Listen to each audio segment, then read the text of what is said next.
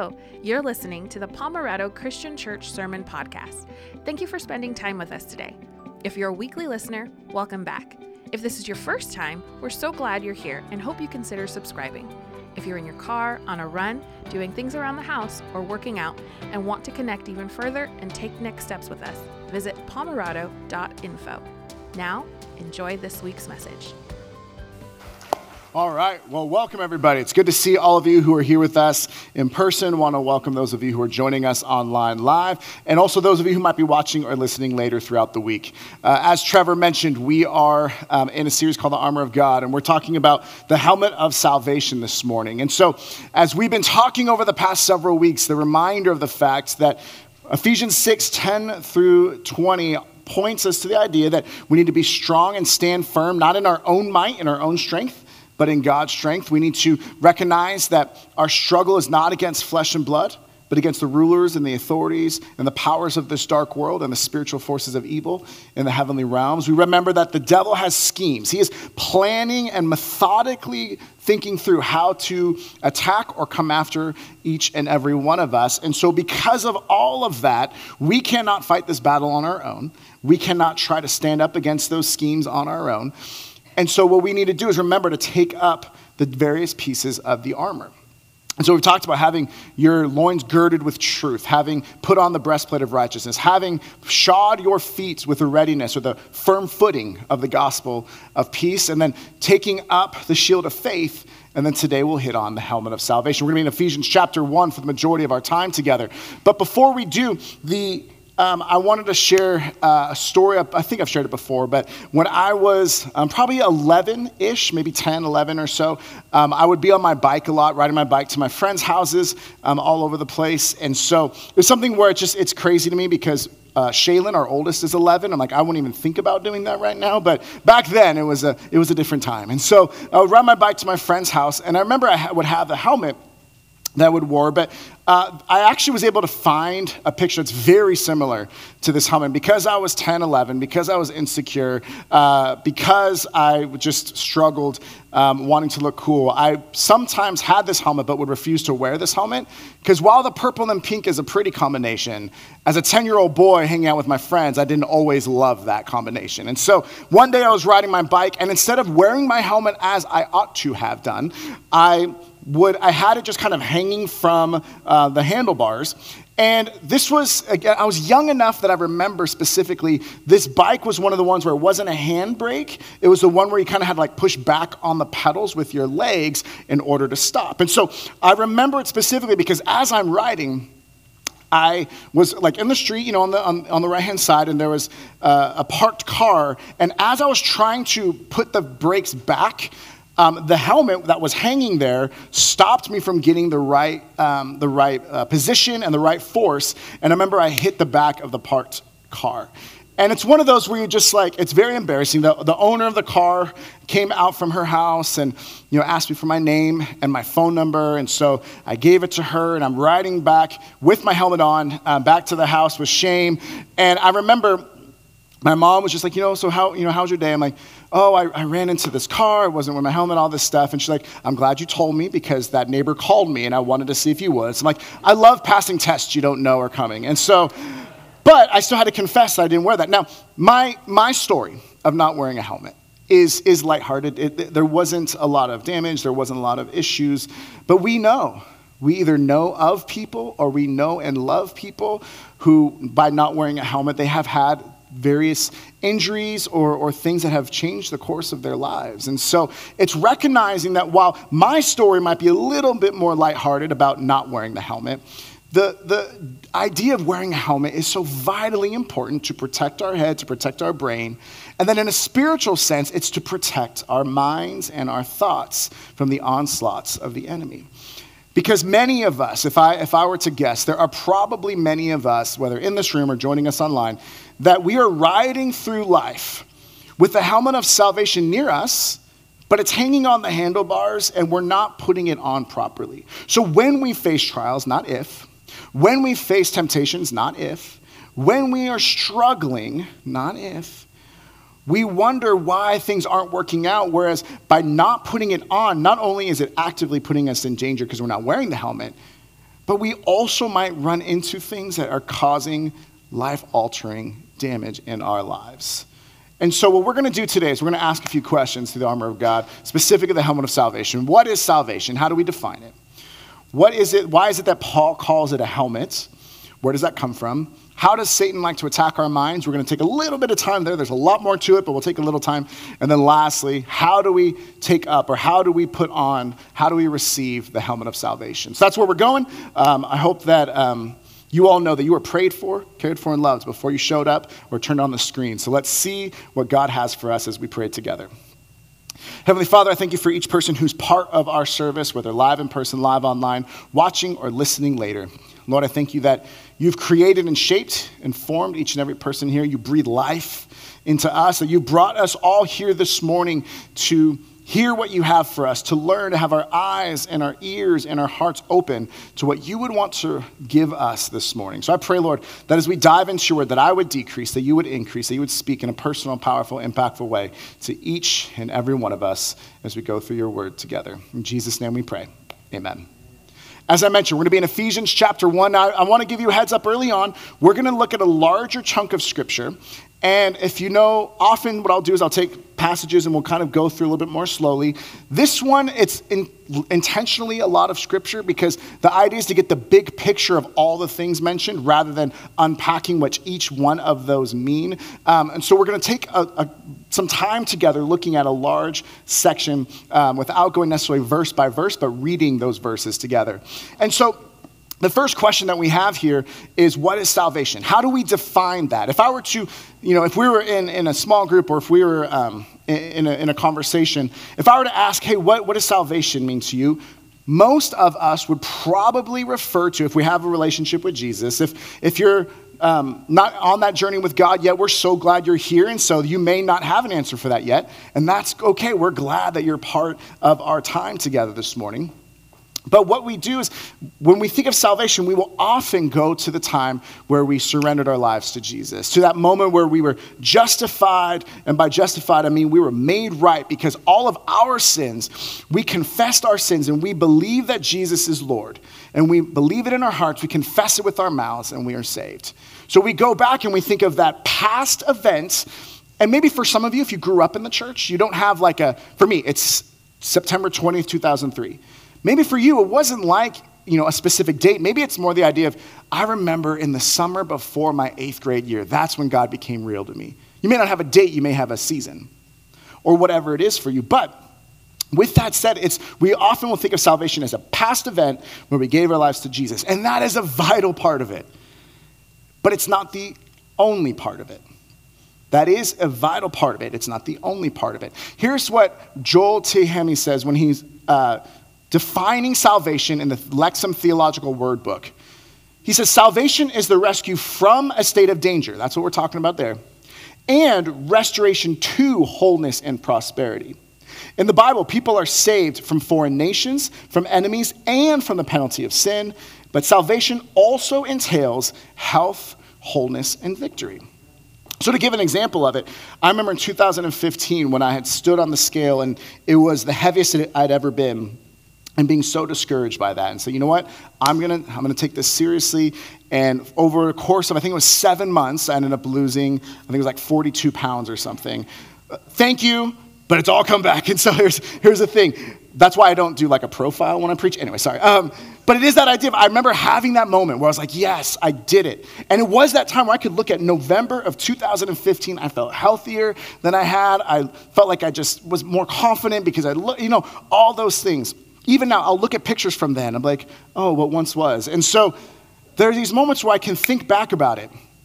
And so salvation can be the idea that we have a moment, right? A season where things were, we came to know Jesus. But salvation is also the being restored and in order so that we may have eternal life and be the life that God has called us to, the kind of life that allows us to have wholeness, what the Jewish culture, what Hebrews would call shalom, the idea of this, things are well with my soul. And so for me, yes, I had that moment in November 2015, but over time, when I don't stop urges to eat food, or when I walk by and I see like free food in a Bible study on Wednesday mornings, hypothetically, and I just walk by and I look, I'm like, oh, it's there, and I'll eat. It's one of those where if you don't change the patterns, if you don't change the way we think, I remember hearing that food should be considered fuel, not fun. I always look at food as being fun. And so I think, what sounds fun for me to eat? Not what's the best fuel for my body. So it's acknowledging that, yes, I had a moment where I was healthy, but the whole process of continually choosing health and victory and wholeness has been lost. In the same way that the Bible says you are saved from sin. You are saved and rescued from death. But it also entails being restored to life. The life that we are continuously being made and remade and shaped into Christ-likeness. The kind of life where the Holy Spirit makes us and cuts away at our sins, at our struggles, at our issues, at our dynamics that take us away from becoming more like Jesus. That it's this idea of justification, made right from God when we confess our sins. And he is righteous and just. We confess our faith in him. And then also sanctification, in which we continuously become more like Christ throughout our time on earth.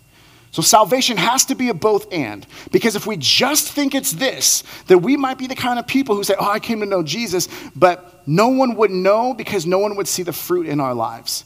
We would say, I follow Jesus, but they look around and it would look like there's bad fruit. And as Jesus warned us in Matthew 7, there are times when people say, Lord, Lord, did I not do all these great things for you? And he says, away from me, I never knew you.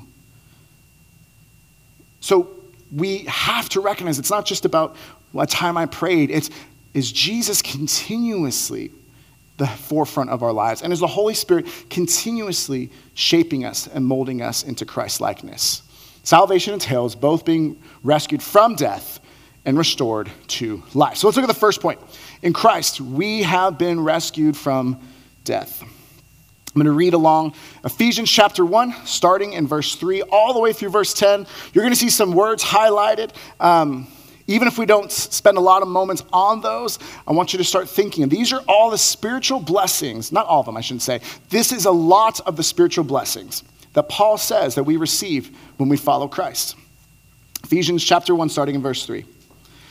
Praise be to the God and Father of our Lord Jesus Christ, who has blessed us in the heavenly realms with every spiritual blessing in Christ. So he's given us here's just a list of a few. For he chose us in him before the creation of the world to be holy and blameless in his sight.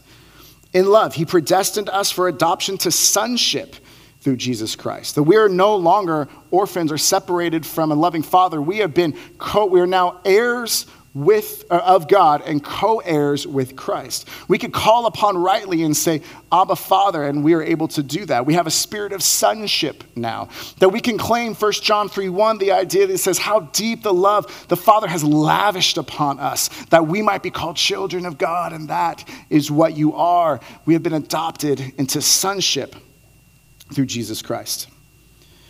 Now, let's see. Sorry, I got so excited. I lost my place real quick. Okay. In accordance with his pleasure and will, to the praise of his glorious grace, which he has freely given us to the one he loves. In him, we have redemption. Our sins have been paid for. And we recognize that it says Jesus paid it all when we confess our sins. He is righteous and just to forgive us of our sins and cleanse us from all unrighteousness. So we have redemption through the blood. We have forgiveness of our sins in accordance with the riches of God's grace that he lavished on us. I love that word.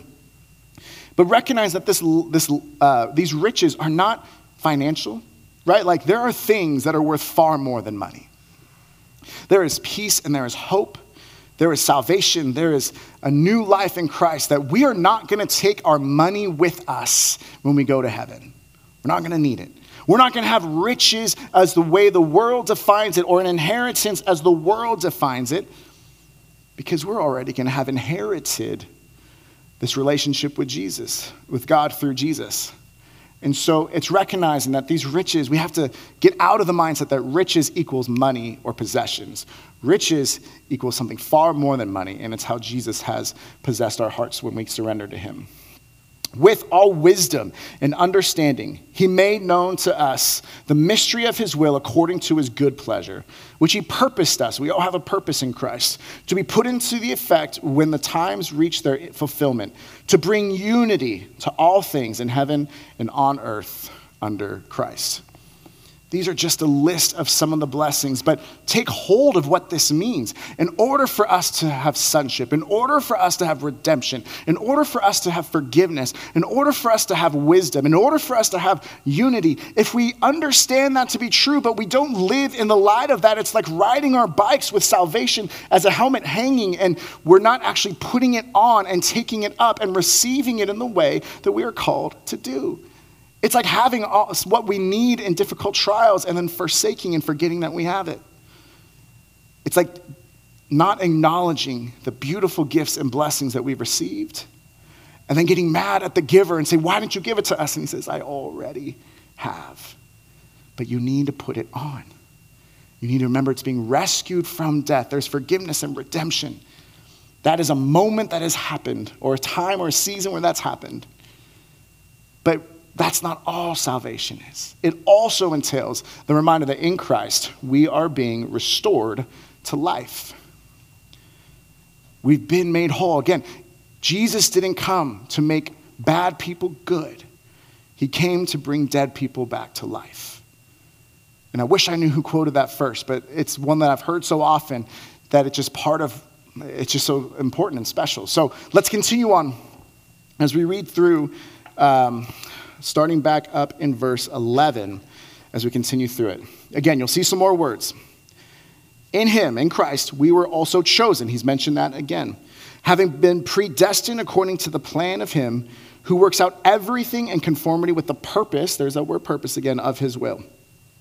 In order that we, who are the first to put our hope in Christ, might be for the praise of his glory. This idea of putting our hope in Christ is not hoping that I make it to the airport in time later today. It's not hoping that I get to have pizza at some point in the next couple of days. It's not hoping that everything's fine. It's not just this wishful thinking, but biblical hope being a prayerful trusting, biblical hope being a faithful clinging in the midst of the storms to the anchor of our souls, who is Jesus. It's this hope, and I want you to put a pin in the idea of hope and salvation connected together, because we will circle back to it later on in the sermon, but it's mentioning that for those of us who have put our hope in Christ, that we might be for the praise of his glory. And you also were included in Christ when you heard the message of truth, the gospel of your salvation. So the word salvation in Ephesians, this is the only time it's used, specifically that word. But last week when we read Ephesians 2, 1 through 10, so it's the next passage right after this, kind of going backwards through Ephesians right now, he talks about it's by grace you've been saved. So the word saved is used a few more times. Salvation is only used here. When you believed, you were marked in him with a seal, the promised Holy Spirit. That faith comes, and then you believe who Jesus is, who he says he is, and you confess that faith. The Holy Spirit has sealed you, and it's a deposit. He is a deposit, guaranteeing our inheritance until the redemption of those who are God's possession, to the praise of his glory. So there's a lot here, but the reminder of it is for the fact that the gospel of salvation was not just you save and then you're saved, rescued from death, and then you're dead and everything's fine. Like you don't die right in the moment of salvation. That you are restored to life, or called to be restored to life, because the promised Holy Spirit has sealed us. He's made his mark on our lives. He resides within our souls. And there could be no harmony between Christ and Belial, as 2 Corinthians 6 says. There can be no harmony between light and darkness. The Holy Spirit needs to go in to every room of our soul and figure out the ways in which we are not Christ-like. And he will remove that. And sometimes when our idols and our secrets and our difficulties are removed, it can be painful. But there's two different types of pain I heard recently. There's the pain of discipline. Then there's the pain of regret. And it's hard to be disciplined, but it's often more long-lasting pain if we're not disciplined and we give in to the pain of regret. So we've been rescued from death. We're called to be restored to life through the power of the Holy Spirit. That the idea of how God will just chip away at the things in our lives that don't look like Christ. And he'll just keep working until we reflect his image. So then we have to ask this next question. We ask, what is salvation? Why does Paul refer to salvation as a helmet? Why is that the piece of armor that he refers to? Priscilla Shirer explains the Roman soldier's helmet a little bit here. She says this: a Roman soldier's helmet was basically a skull cap made of iron, then typically covered with bronze. Then she continues, over time, the soldier's helmet was redesigned to be even more comprehensive in its coverage. Pieces were added, including a flared neck guard and hinged cheek guard.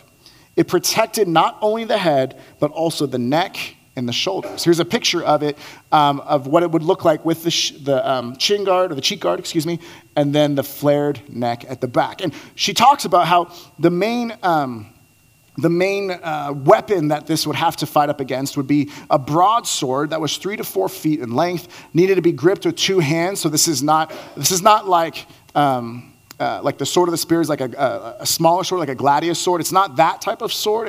It's a bigger broad sword, And so the idea was like that sword was so strong, this broadsword, that a correct hit or a square hit would crush a soldier's skull. So they needed to have that helmet on with iron and bronze to protect the neck, protect the cheeks, so that the only things that were really accessible or visible were the eyes to see where the battle was and the ears to hear the commandments or the command of the commander. So let's go back to Ephesians 6:17. We've talked about the different pieces of armor. Here, he says this: take the helmet of salvation and the sword of the Spirit, which is the word of God. And we'll discuss, we'll hit on the word of God, the sword of the Spirit, next week. But just this idea for the helmet of salvation, this word take, in verses 13 and 16, we'll talk about, take up the shield of faith, or take up the armor of God and stand firm. But as Marvin Vincent tells us, this idea for take is a different word from that which is used in verses 13 and 16. It is receive as from God. The meaning is to receive the helmet, which is salvation.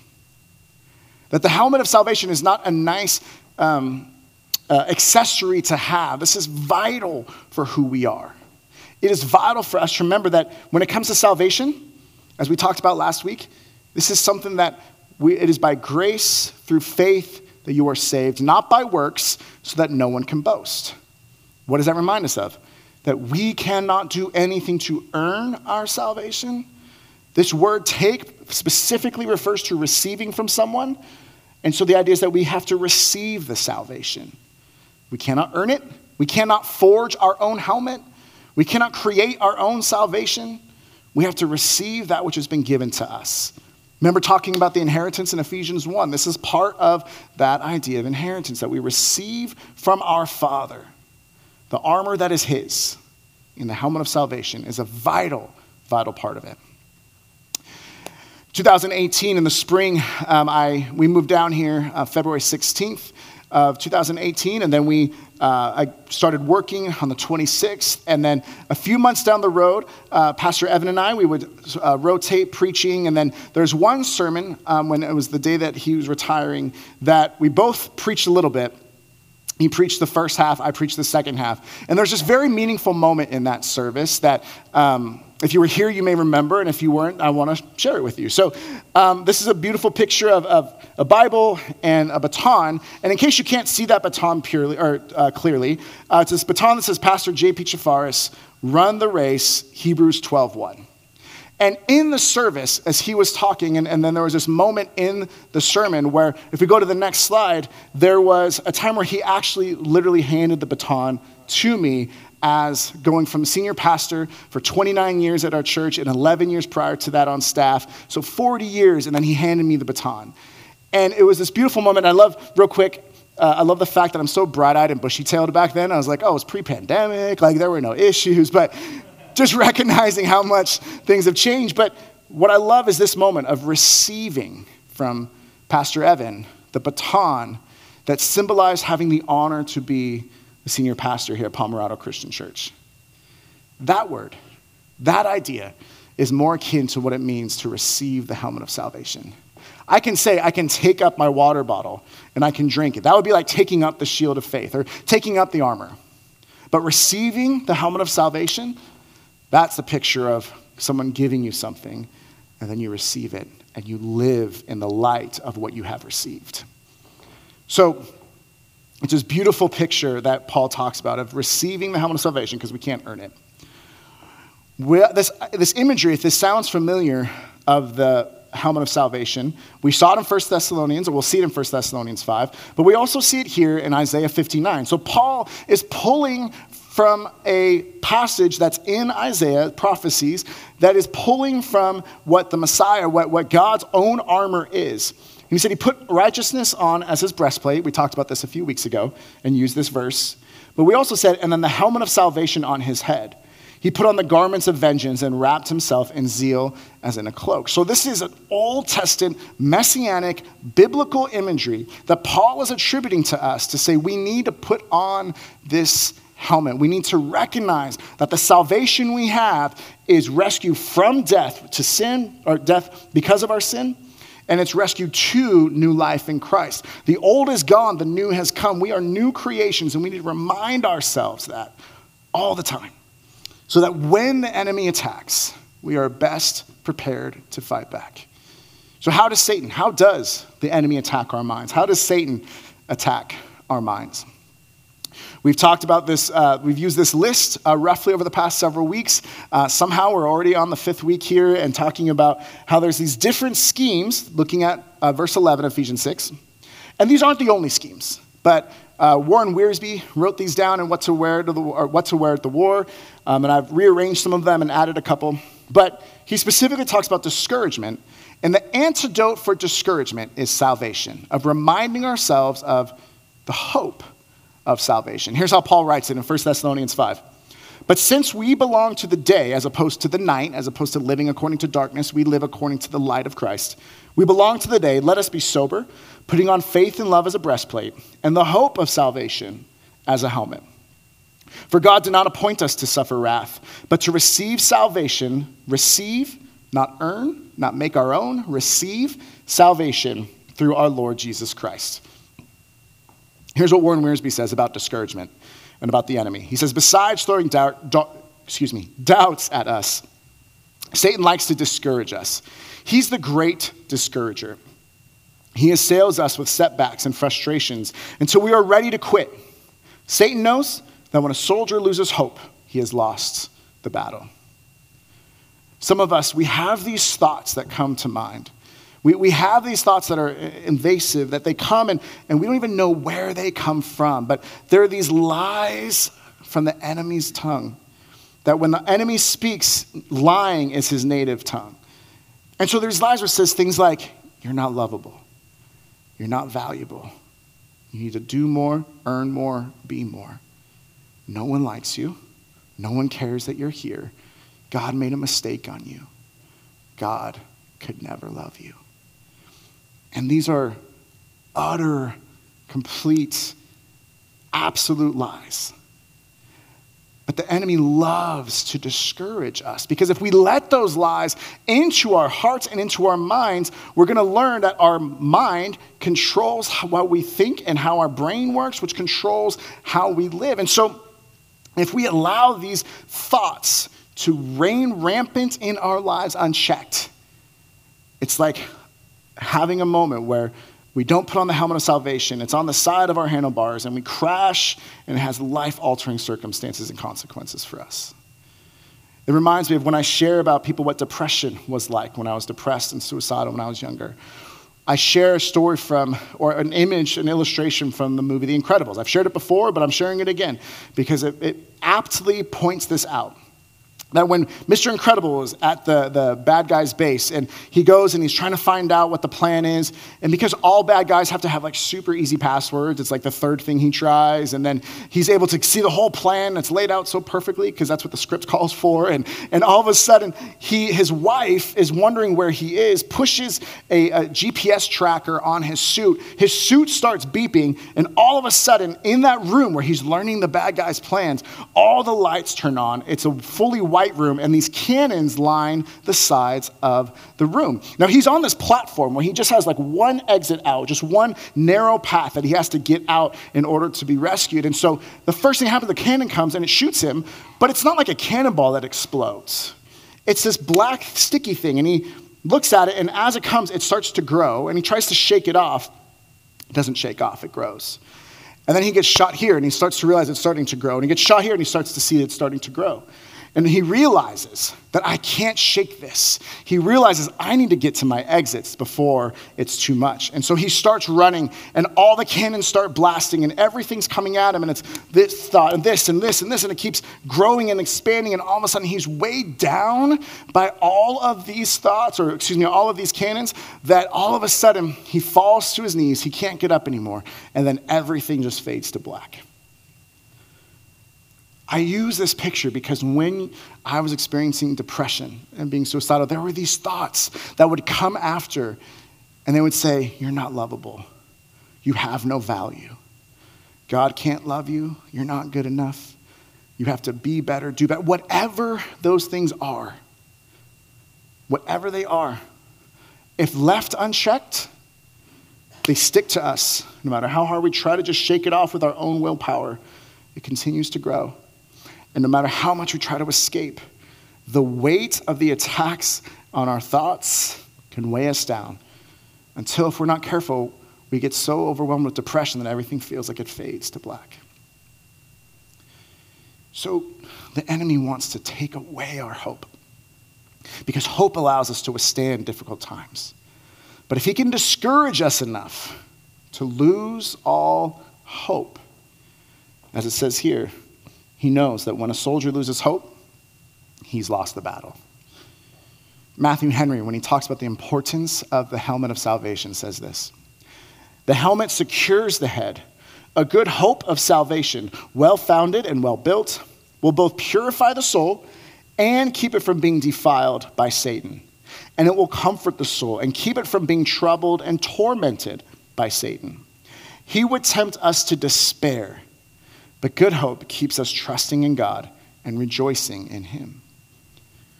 We need the helmet of salvation to guard our thoughts against the discouragement and the hopelessness that comes when left unchecked. We allow the enemy's thoughts to come after us. So now, let's ask another question. How do we take the helmet of salvation? How do we receive it? How do we put it on? What does it look like for us? 2 Corinthians 10, verses 4 and 5, Paul talks about this warfare that we have. It says, the weapons we fight with are not the weapons of this world. You don't fight spiritual forces of evil with an actual sword, with an actual spear, or things like that. The world, on the contrary, they have divine power to demolish strongholds. Strongholds is a fancy word or an old-timey word that talks about an enemy fortification. The idea that if people try to attack a city, that they would look for the place that was fortified, they would know where it is, and if they destroyed that stronghold, the city would be theirs. And so what happens here is that Paul's pointing us to the fact that in the spiritual battle, every time we allow an unchecked thought or a thought that would destroy us and it sticks to us and we try to shake it off, if we don't renew our minds, if we don't refresh our perspective, if we don't reframe what's going on, if we don't take that thought captive and we let it just grow, it's going to be to our own detriment. It's going to be to our own hopelessness because we're going to be filled with discouragement. So every time we allow that thought to happen, it's like we're building the enemy's strongholds on our ground and in our lives. So just as it takes months to gain weight and it takes months to lose it, it may have taken years for us to start to realize the strongholds the enemy has.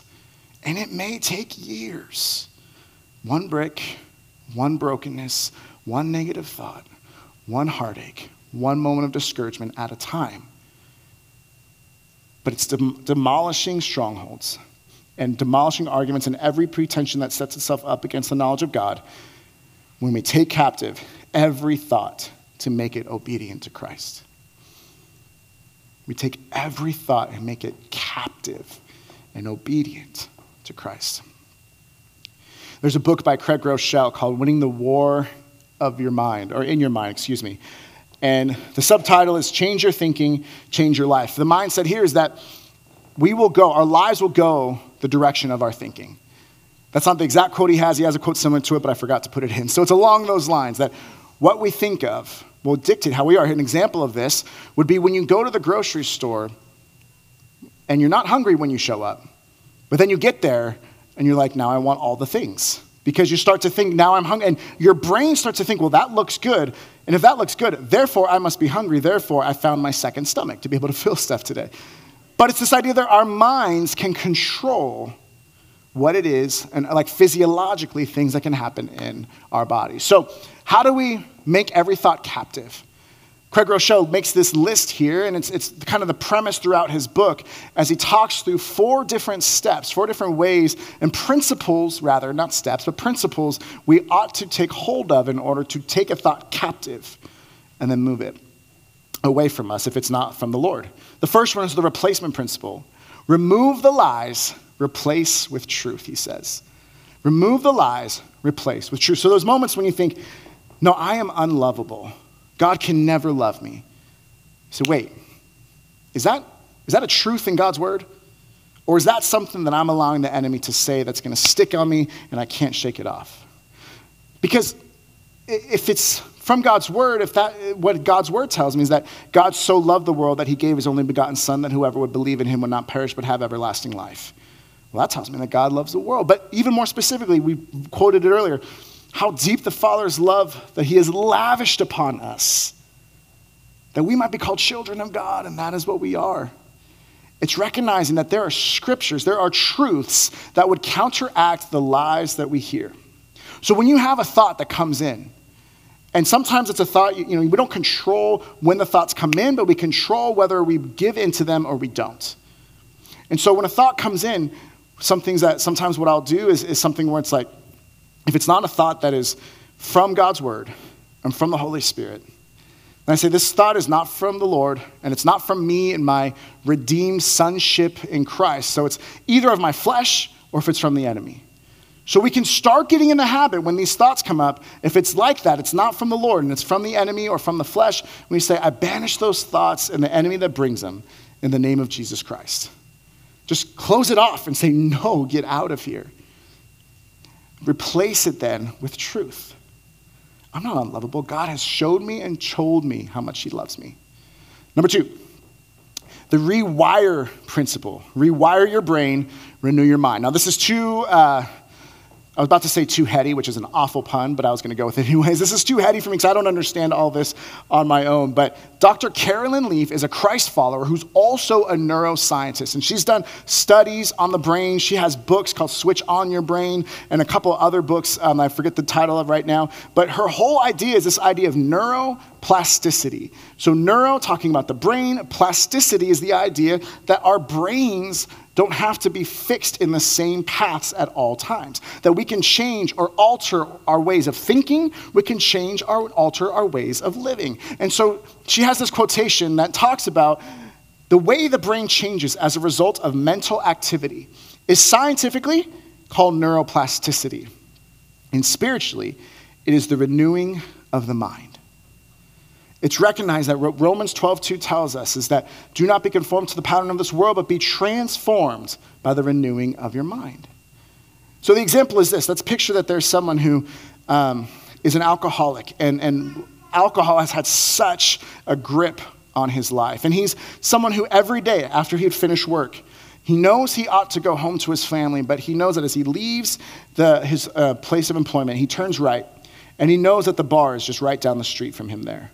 And he knows that when I turn right, I'm inevitably going to end up going to the bar. I'll just stop by. Maybe I'll say hi to a few friends who are there, or I'll just stop by. And he wastes the night away in drunkenness, and then he eventually gets home, and the cycle continues. The next day, he thinks, I'm going to be different today. He turns right, but inevitably, there's that bar on the right-hand side of the road, and he just has followed this pathway so many times that he just gives in and says, well, I guess I just can't control this addiction. I can't control this temptation because I've always said yes, and I always will say yes, so I may as well turn right and continue down that path. But what would happen? What would happen in his life if instead of turning right and just hoping that he won't look at the bar, won't turn into the bar, won't see the bar, what would happen is he leaves that parking lot and he turns left. It's a whole new pathway. It's a whole new way of thinking. It's a whole new way of going home. It might take a little bit longer in the sense that the drive might be longer, but he's spending so many hours at the bar anyways, he may as well make this choice that gets him away from his place of temptation. That for all of us, our brains are wired to, once we've made a choice, it makes it easier to make again. And that can go for good things, but it can also go for awful things. Well, I've given into this temptation again. I may as well just do it. And what Dr. Carolyn Leaf and what we're talking about here is that we can change the pathways. We don't have to keep turning one direction. We can turn the other. And in so doing, form new pathways, neural pathways that would change our lives and change how we live. Here's Priscilla Shirer quoting Dr. Carolyn Leaf, or referring to her. It says, according to Dr. Leaf, when we control our thought life, new neural connections and pathways are visibly and measurably formed in the brain, which affects the health and wellness of our physical bodies. In other words, when we, quote, take our thoughts captive, we are quite literally renewing and restoring our minds from a state of unhealthiness and deterioration to a state of wholeness and strength in God. Remember, salvation is being rescued from death and restored to wholeness and health and life. Number 3, we'll go through this quickly. The reframe principle. Reframe your mind, restore your perspective. A beautiful example of this in Scripture is when the story of Joseph, who has been sold into slavery by his brothers, had gone into prison after being falsely accused, rotted away and forgotten in prison for years, eventually goes in to see Pharaoh because someone who actually remembered him after all this time. He goes and he tells Pharaoh, he tells him what the dream is and what it means, is put in charge of Egypt's storage in order to make sure that through these years of plenty, that there'd be enough for the years of famine, and he gets to be elevated to second in command under Pharaoh. And then he goes, and his brothers and his father and his extended family goes and has a place in Goshen to live in the Egyptian area because that Joseph had revealed who he was to his brothers and had welcomed them in. And at the end of the story, we see that Jacob, their dad, dies. And the brothers are afraid that because that Joseph was just nice to the brothers, because Jacob was there, and the fear was now that dad is gone, our brother's going to take revenge. And so they go and they say, did you know that Jacob told us to ask you to show us kindness still? Did Jacob say that? He very well could have. It's also possible that the brothers were just afraid and wanted to put words in Jacob's mouth to ensure their protection. Regardless of that, verse 20 of Genesis 50, Joseph says this: what you intended for evil, God intended for good, the saving of many lives. He reframed being betrayed, sold into slavery, thrown into prison, being forgotten. He reframed all the ugliness in his life, all the pain, betrayal, and heartache. And he said, I could focus on pain and betrayal and heartache, or I could reframe it and say, what God would use for good, what you, as my enemy to his brothers, have wanted for evil. It's reframing it, and it changes his perspective, not from what I'm experiencing right now to how is God working in the big picture. Lastly, the rejoice principle. Revive your soul, reclaim your life. This reminds me of Philippians chapter 4 when it talks about how rejoice in the Lord always, I say it again, rejoice. It talks about how to bring all of our prayers and requests with thanksgiving, and the peace that surpasses all understanding would be given to us in Christ Jesus. Then he says to focus on, or to fix our thoughts upon whatever is pure, whatever is lovely, whatever is admirable, whatever is praiseworthy, whatever is all these beautiful things. He says, think about those things. Rejoice. Again, I say rejoice. Not because everything in our life is good, because no matter what's going in our life, God is good. So here's what Priscilla Shirer says. She says it this way: your identity is your weaponry. Ephesians 1 tells us who we are in Christ with sonship and forgiveness and redemption and chosenness and knowledge and unity. It shows us who we are. She says your identity is your weaponry. Putting on the armor of your salvation is akin to knowing who you are in Christ, fortifying your thinking with it, renewing your mind, and living in a way that is congruent with it. When you do this, you break the enemy's stronghold and also tap into the power to deflect future attacks. Now, the beauty of this is it's when we think about this gift, it can be overwhelming, but it can be hard for us to grasp sometimes what all this means. So I want to give you a short video. It's a minute and a half. I played it a couple years ago, but this is a video when Steph and I were surprising our girls on Christmas morning with a gift that they had wanted for quite a long time, and we were told them that it was coming. So let's go ahead and put the video on the screen, and we'll watch this together. Put this down. Just look behind you. Oh. All right, so now let's show you. So I want you to sit back to back. And you girls have to close your eyes, and then when both of you have finished unwrapping it, then we'll open our eyes, okay? So ready? Go ahead and close your eyes and start unwrapping.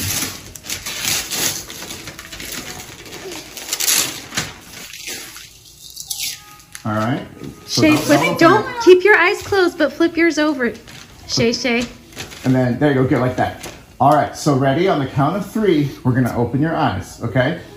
1, 2, 3. Open your eyes. What does it say? It says dog training for kids. So what does that mean? It means that we're getting a dog. We're getting a dog. We're getting a dog. We're getting a dog. Yeah.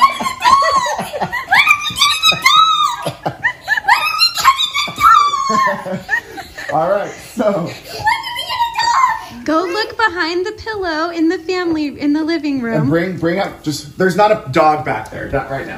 Okay, that pillow right there. Go look behind It'll it. show you what kind of dog we're getting. We're getting golden.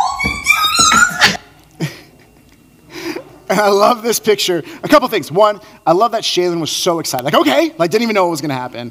I love that she worked it out on her own and was like, it means we're getting a dog. For the record, I just want you all to be aware. I do know how to count to 3 when that big pause with number 2. I was trying to make sure the video the picture was ready. And then I love that, when Shaylin's bouncing around, Elise looks up to her, is like, okay, and then they just start bouncing together. Then they go around and they look and they're so excited and they're jumping up. And we had to cut the video right there because one of them was so loud that the other one started crying because it was just too much. But look at this picture. Look at this picture of when they when they find out that they're getting a dog. And the beauty of Christmas morning, and maybe you've had a moment where you remember either giving a great gift or receiving a great gift on Christmas, and just how exciting and just what amazing feeling that was. Priscilla Shire closes with this, or we'll close with this rather. This incredible list from Ephesians 1, verses 3 through 10, list of what your salvation benefits package entails is just one quick sampling from one chapter, from one book of the Bible, from one small corner of God's blessing barn, poured out like 1,000 Christmas mornings. Every morning, every time you wake up to the partly cloudy forecast of a new day. When you're in a cloudy season in life, we can remember that all the blessings we've received are like that joy from Christmas morning, infinitely greater. That we remember what we've been given is far greater than a new dog. It's a new life in God. And it's remembering that there's this beautiful reminder that who you are, if you've given your life to Jesus, you are no longer just a sinner who's far from God. You've been rescued from death, salvation tells us, but it also means that you are now being restored to new life. I want to close, and instead of I'm going to ask you all to close your eyes, and I'm going to pray reading Ephesians 1, verses 15 through 23 over you. It's a beautiful prayer that Paul uses to end this section of Scripture, and here's what he says. So let's pray. For this reason, ever since I heard about your faith in the Lord Jesus and your love for all God's people, I've not stopped giving thanks for you, remembering you in my prayers. I keep asking that the God of our Lord Jesus Christ, the glorious Father, may give you the spirit of wisdom and revelation, so that you may know him better. I pray that the eyes of your heart may be enlightened in order that you may know the hope to which he has called you, the riches of his glorious inheritance in his holy people, and his incomparably great power for us who believe. That power is the same as the mighty strength he exerted when he raised Christ Jesus from the dead and seated him at his right hand in the heavenly realms, far above all rule and authority, power and dominion, and every name that is invoked, not only in the present age, but also in the one to come. And God placed all things under his feet and appointed him to be head over everything for the church, which is his body, the fullness of him who fills everything in every way. So, Father, we thank you for this time. And Lord, I pray that we would be able to recognize the incomparably great power. The same power that raised Christ from the dead is living in us when we follow you, Jesus. And the Holy Spirit has been sealed in our lives to help us to become more like you. That we have riches that go far beyond money. And then remember that our eyes will be open to the love that you have for us. So Lord, I pray that no matter what we are going through this morning, that you would speak and that you would move in our lives now and throughout this week. That we'd be able to evaluate what strongholds have we built up? What lies have we allowed to stick to us and grow? And how can we potentially replace lies? How can we renew our minds? How can we refresh our perspective? And then how can we rejoice in who you are? Lord, we thank you for this time we have together. It's in Jesus' name, amen. Thank you for listening to the podcast. We want to be a church where people are changed by God to change the world. If you want to partner with us in this way, you can start by doing these two things. The first, if you haven't subscribed to this podcast, you can do that by hitting the subscribe button wherever you're listening, so you can stay connected with us and we can broaden our reach. And the second, and this might be the most important thing you do, share this message with someone you know. And as always, remember you are prayed for, cared for, and loved. See you next time.